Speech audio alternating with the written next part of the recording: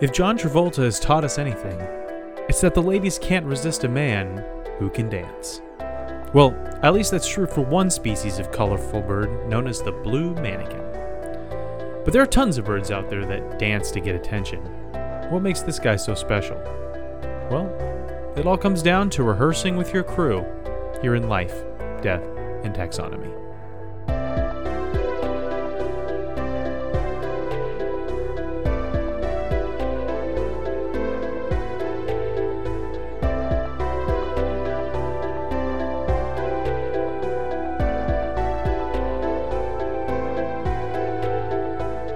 Welcome back to Life, Death, and Taxonomy. It's your 30 minutes of interesting animal information. I'm Joe. And I'm Carlos. Thank you to Cassie for the creation of our theme song. To hear more of Cassie's music, please search Cassie Michelle on YouTube or Spotify. And thank you to Johanna for the creation of this week's artwork. To check that out, you can follow us on Facebook or Twitter at ldtaxonomy.com. Or no, just ldtaxonomy. Or you can visit us at our home on the web at ldtaxonomy.com. Goodness. But an extra special thank you to our patrons, to Tristan Taylor, Jesse Raspulich, Carol Raspulich, and Paul Chomo. Thank you so much for your support. It's greatly appreciated. Thanks for helping us keep the lights on. And today we're talking about a Casanova with a posse, but more on that later. With a crew, a pit crew. Mm-hmm. Yeah. We've actually covered this kind of animal before. Mannequins? Yeah. We covered the mannequin bird. We're talking about mannequins. Plastic. Best episode of Doctor Who. The first episode of the Chris Eggleston. Yeah. AKA the episode that almost made me never watch it again. If I hadn't already seen Blink, I would not have continued watching. I think I had the same exact experience. But yes, we're talking about but not just any mannequin, the blue mannequin. But it's also the blue mannequin is also known as the swallow-tailed mannequin. But we're gonna call it Dirty Dancing and the Flap Street Boys. What about Blue Mannequin Group? Blue Mannequin Group. That's actually a pretty good one. I didn't think of that. It's thematic. I have not seen a Blue Man Group performance, but I imagine there is an element of dance.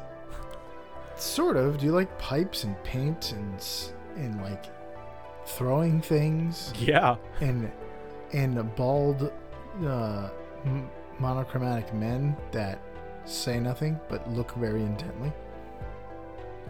Sure. They're all Vision. They're all Paul Bettany.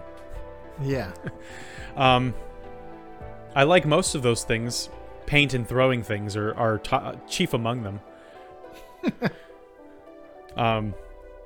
But yeah. This is the blue mannequin. Oh, you're care to taxonomize this one? I'd love to. It's in the kingdom you know, love, and are in, the kingdom Animalia. It's in the phylum Chordata, because you know what that means. It's in the class, you already know it. It's a bird. Aves Maria. Aves. Yeah, we've done that before. Have we? The taxonomy has a lot of recurring jokes. I've determined never to say this, to do the squamata joke, and then we need to retire the Chelly Serrata joke as well.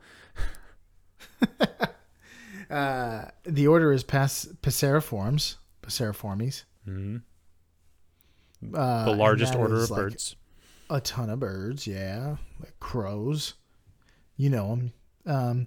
The family is Pipridae. Mm-hmm. Which is, mannequin birds. Mannequins, yeah. The mannequins.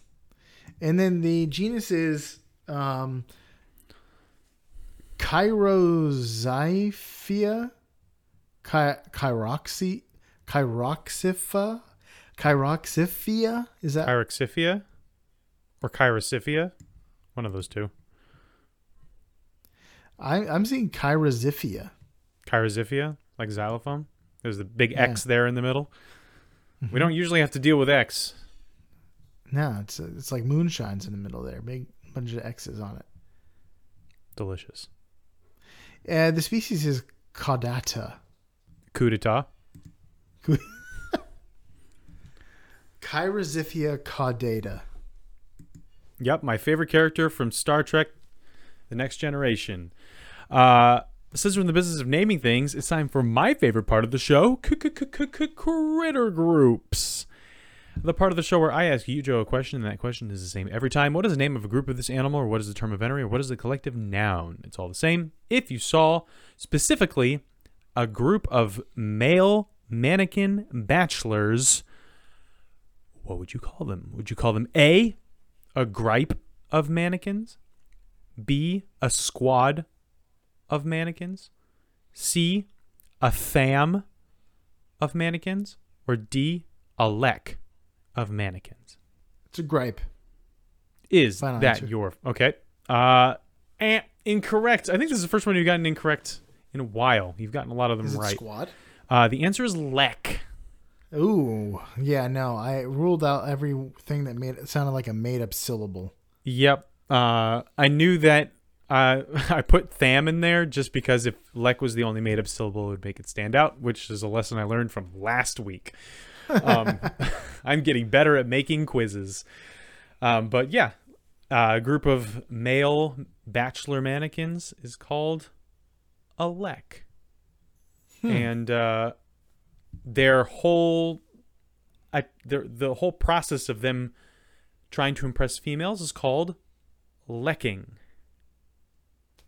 which sounds like leching, which is a really sleazy way for humans to impress females. Lecking is something that, like, more than just this bird does. It's like just a general, like, when like courtship rituals, when males come together to do courtship rituals, or competitions. Yeah, specifically males. Cool. Would you like me to describe it to you? Sure. Well, mannequins are plump, sparrow-shaped birds with round bodies, large heads, and small pointed beaks. They're cute. They're adorable. Yeah. Think of a cute and adorable bird. You're thinking of this, at least in shape. But blue mannequin males are cerulean blue, a nice cerulean blue. True blue, you might even say, on their body. But their wings and their tail feathers are black. And they also have black on their heads, but their heads are topped with a red hat. You got a little red, like, Mohawk. Yeah. They live, they die, they Though live it doesn't again. stick up. Females are dark green with some dark brown or black to blend in with the forest. They're the more, as with many birds, females are utilitarian in their color. Drab forest blend. Sounds like That sounds like coffee. I was gonna say. Wow. Drab forest blend sounds like the nastiest kind of coffee. young males start green and then develop their blue and red feathers as they age.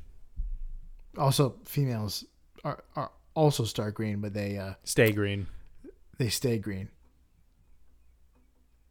But I said they're sparrow shaped, but what are they? Sparrow sized?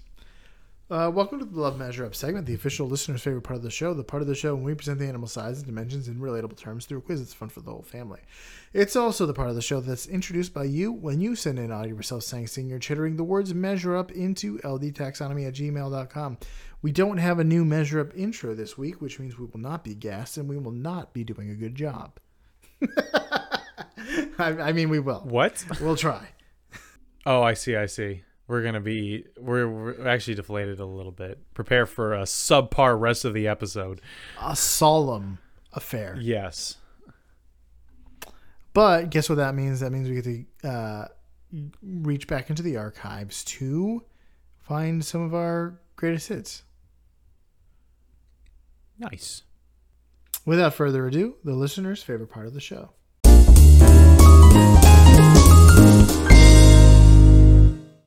Measure up, Buttercup. Did you hear that? Barely. Is that You Calvin? will do know. It is It is sent in from Cook. It's been a long time, but thank you, Cook, Yeah. if you're still out there. Thank you again. I know for a fact he's still out there. Oh, wait, But that I don't is... know if he's still listening. That's a relative of a friend of ours, right? Yes. Like the niece, yeah, or nephew, yeah, A niche. and yeah, very niche market. That sounds terrible. It's more like a nephew market. But yeah, thanks, Cook. Yeah, measure up, Buttercup. Measure up, Buttercup. It rhymes. It's Powerpuff Girls. I think that's our only rhyming Measure Up intro. Well, Possibly. here we go. Let's talk about length.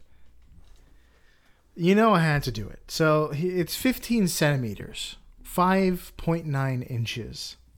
So the James Webb Space Telescope's first images were released the day we recorded this episode. Yeah. So today, a week ago for the listener, today for us. Among these pictures was the deepest ever photograph taken. Since the deep space image taken by the Hubble Space Telescope, this is the farthest picture ever. So the photo depicts an area of the night sky that could be covered by a grain of sand that is held at arm's length. Are you picturing that? You pick up a grain of sand, hold it at arm's length. In the night sky that grain of sand is covering is the amount, the picture that's here. So it's this tiny little speck of space. And there's it looks like you live in the one of the Men in Black marbles at the end of the movie. Yeah. It depicts a ton of galaxies and stuff. It looks like space So how pajamas. Yeah, it does. How many grains of sand go into the length of a blue mannequin? Oh, wow. Yeah, this was subverting some expectations. Goodness, Ryan Johnson. I thought of like how far away. I think that I don't like the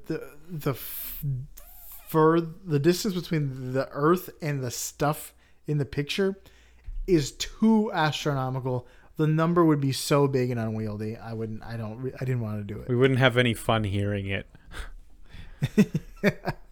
Yeah. Well, here's a hint.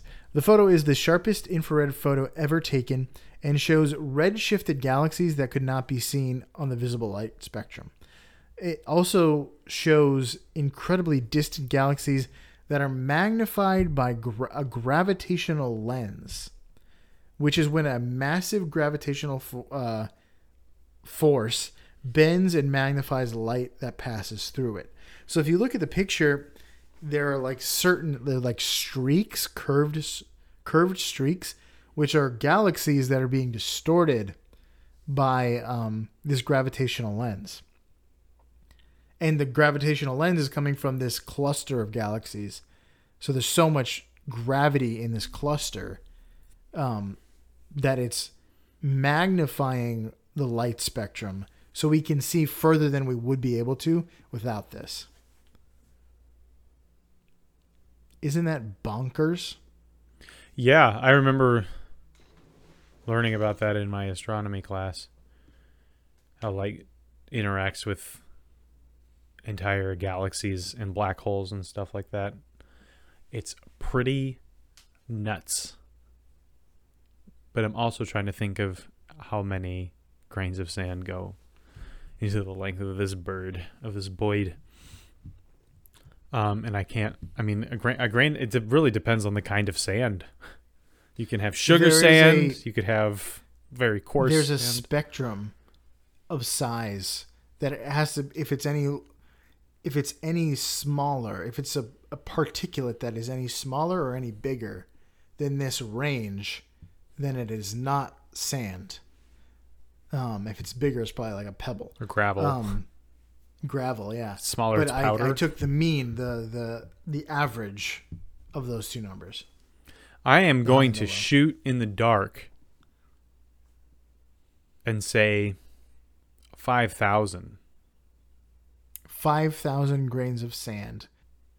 Yeah, I mean, I'm just picturing sand. Like a grain of sand. I probably couldn't even isolate one if I wanted to. I probably couldn't get just one without having like 100 of them on my finger. So, yeah, we'll go with 5,000, which is not the answer. Oh, yeah, it is the answer. How many grains of sand go into the length of the bird? 5,000. Done. Correct answer is 146. What? What are these pebbles? The average of a grain of sand is 1.03 millimeters. Then I'm thinking of much finer sand. Yeah, you are. Because go to Deerfield Beach, get a handful of sand, brush it off until you only have one. You could totally isolate. Sometimes I have one big one, but like, yeah, I'm thinking of like playground sand. It's just so It's like that sand is very fine. That's on the low end. Yeah, I don't. Sure, but goodness, I was off by. That was not a nursing school victory. Okay, let's talk weight. They are 25.6 grams or 0.90 ounces. Nearly an ounce. 1 ounce.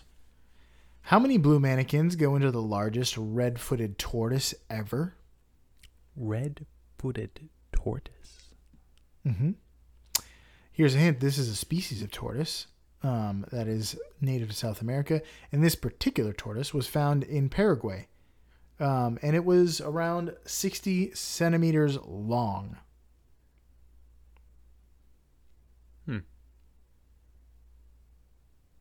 I've never heard it pronounced Paraguay before. What is it, Paraguay? That's, yeah. That's interesting. Because it took me a second. I was like, what? All right. All right. I'm going to say this thing is 150 pounds. So the answer is 2,400. The correct answer is 1,120. Oh, that is mannequins. Not a nursing school victory. The tortoise was 28 kilograms. Lightweight.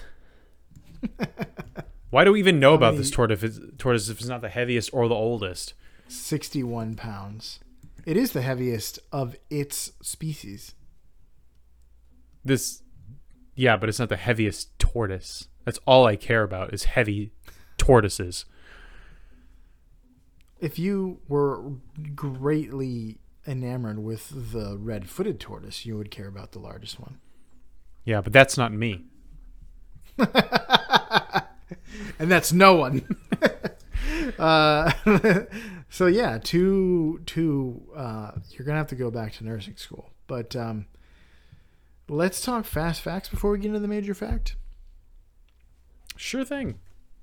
I'll take my hands off the desk so I can stop making horrible sounds in the mic.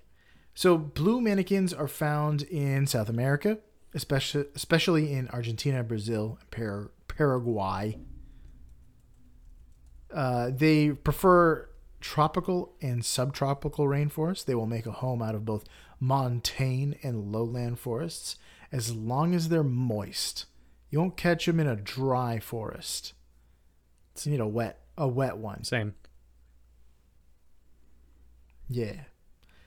I don't think you'll catch a lot of trees in a dry forest either. Dry forest. You might catch them on fire.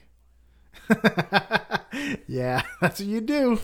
Up to 5 males will live in a 100 square meter area, and one of them will be the alpha.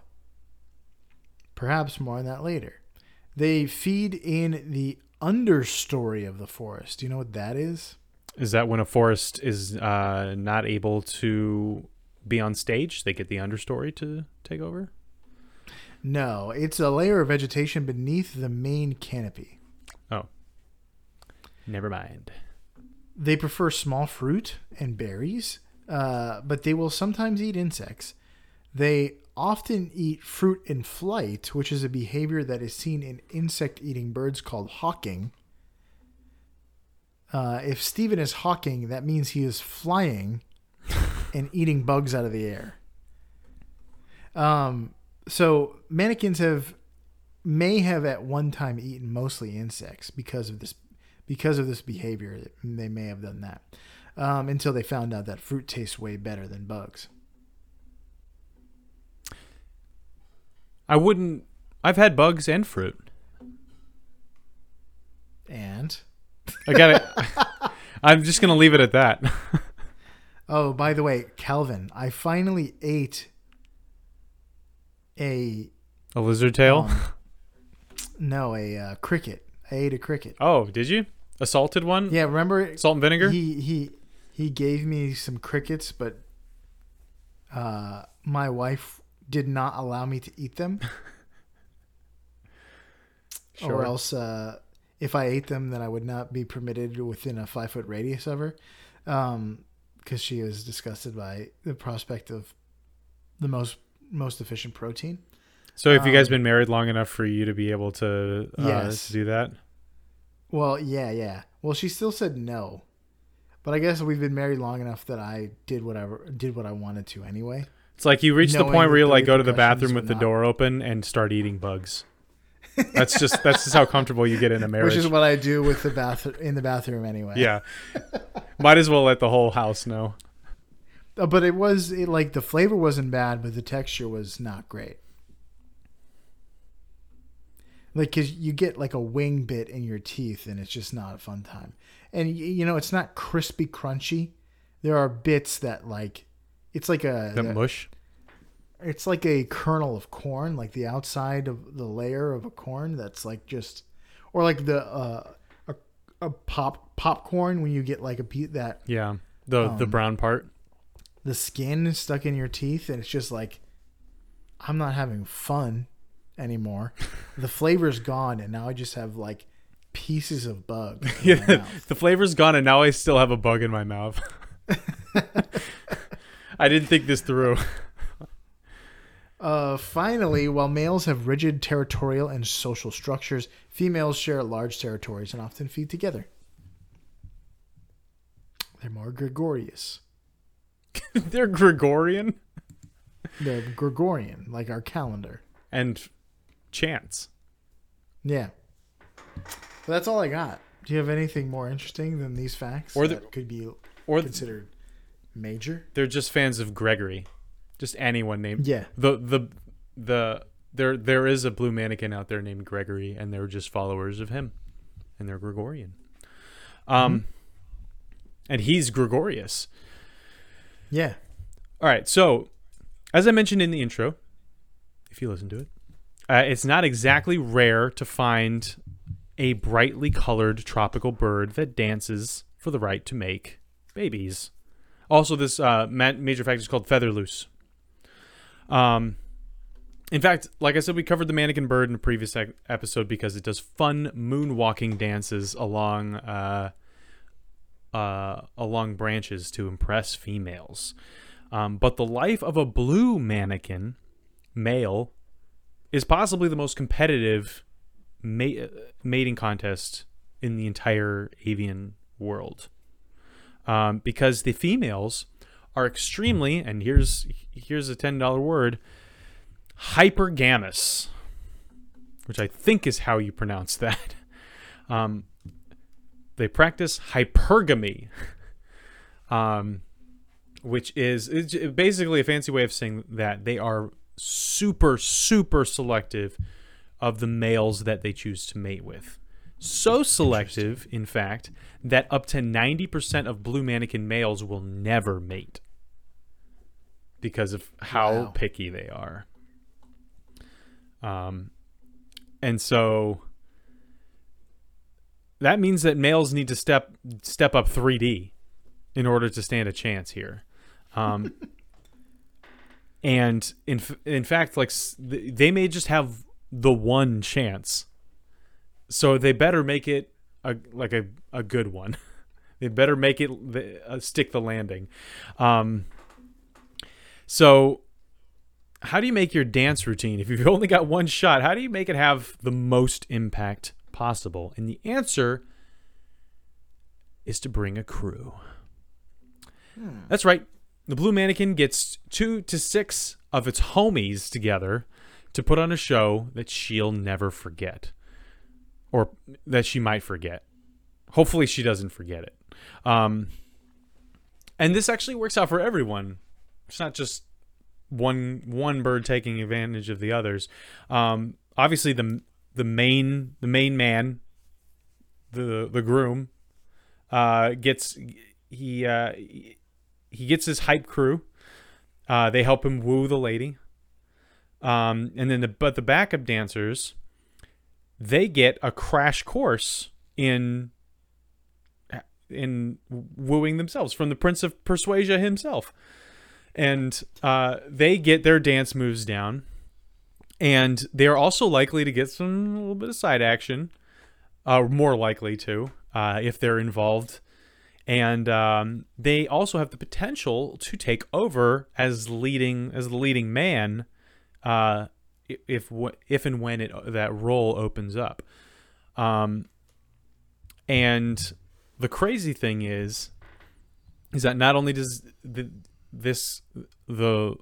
Bachelor have his wingmen, pun definitely intended, they also rehearse.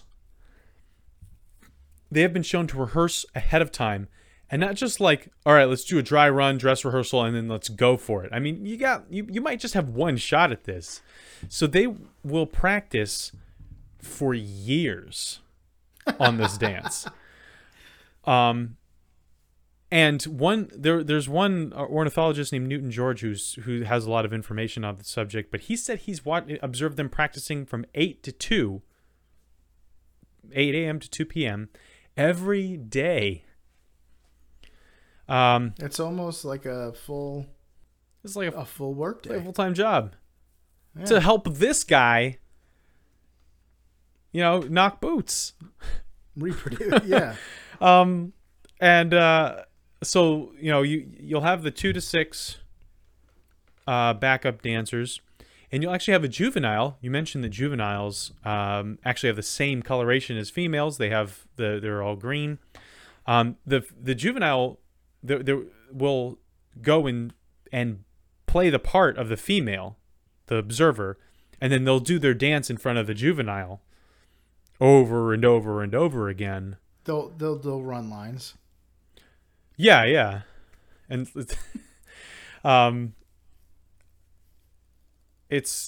so but then once actually showtime, so this is how the dance actually works. I highly encourage you to go on YouTube and find the BBC David Attenborough version of this, because it's phenomenal. It's well edited. I don't know how much of that is actually like the way that it's set up is really cute, and I don't know how much of that is actually legit.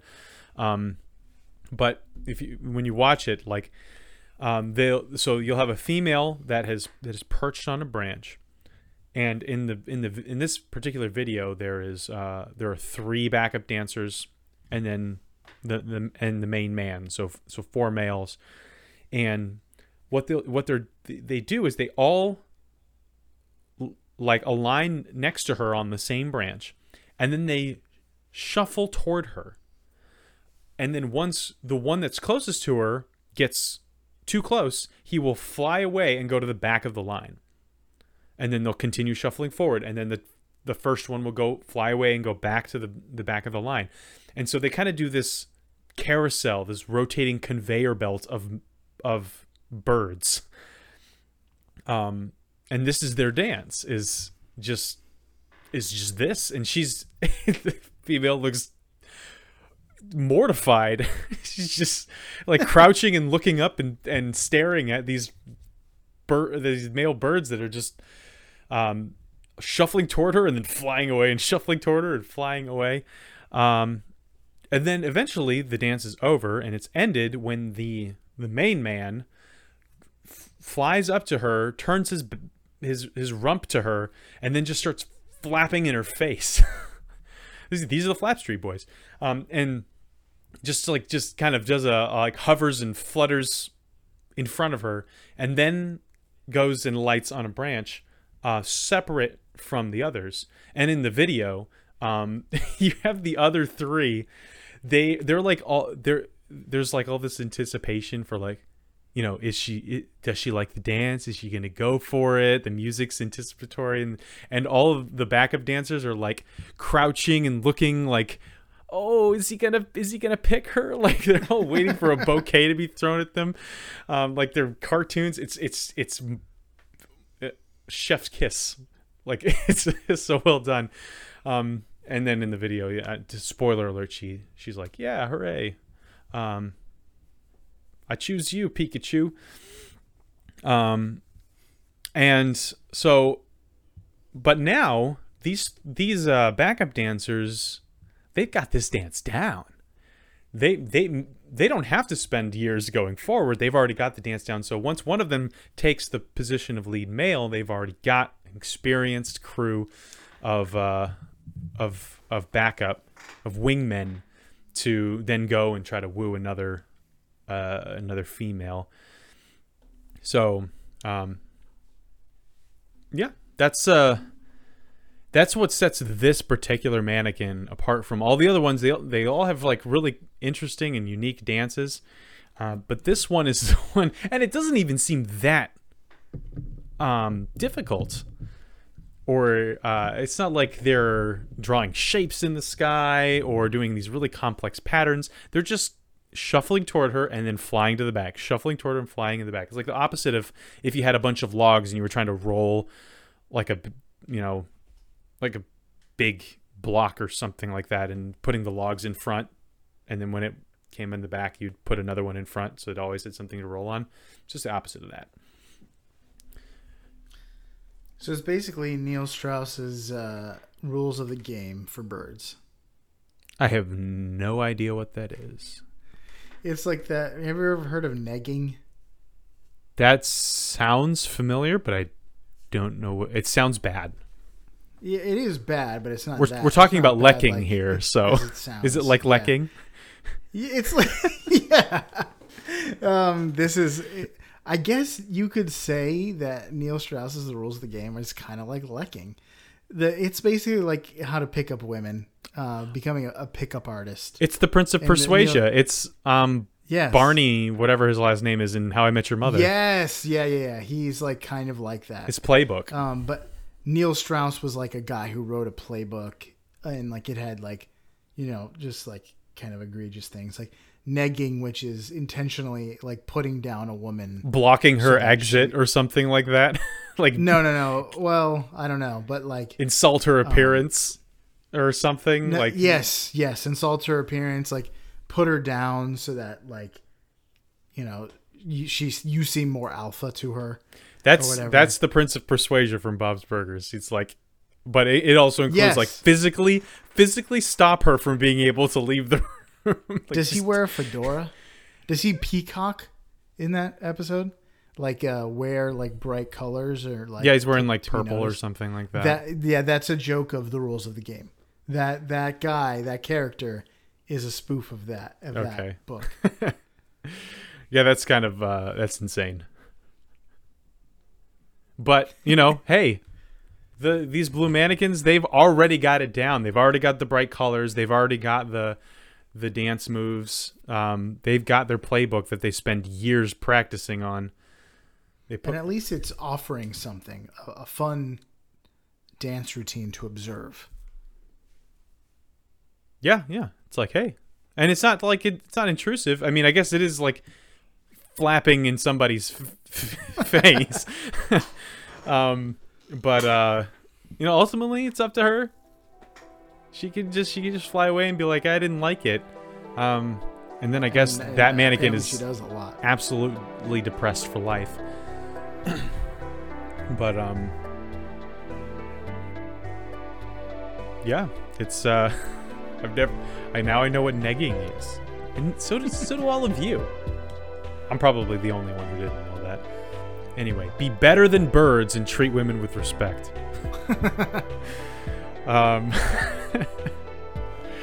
And that's all I got. That's the feather. That's all I got. The Featherloose story. All right. So for you out there in Podcastia, that was the Blue Mannequin group. So dress to the nines, get your crew together, and dance the night away for the ladies, like the Blue Mannequin here in Life, Death, and Taxonomy.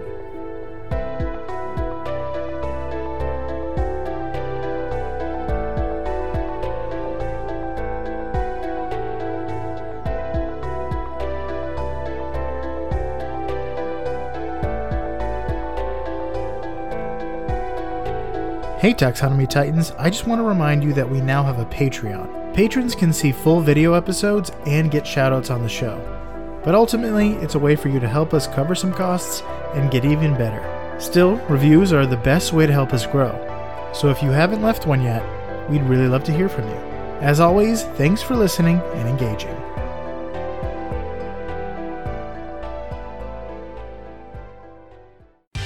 Life, Death, and Taxonomy is my favorite in the world podcast.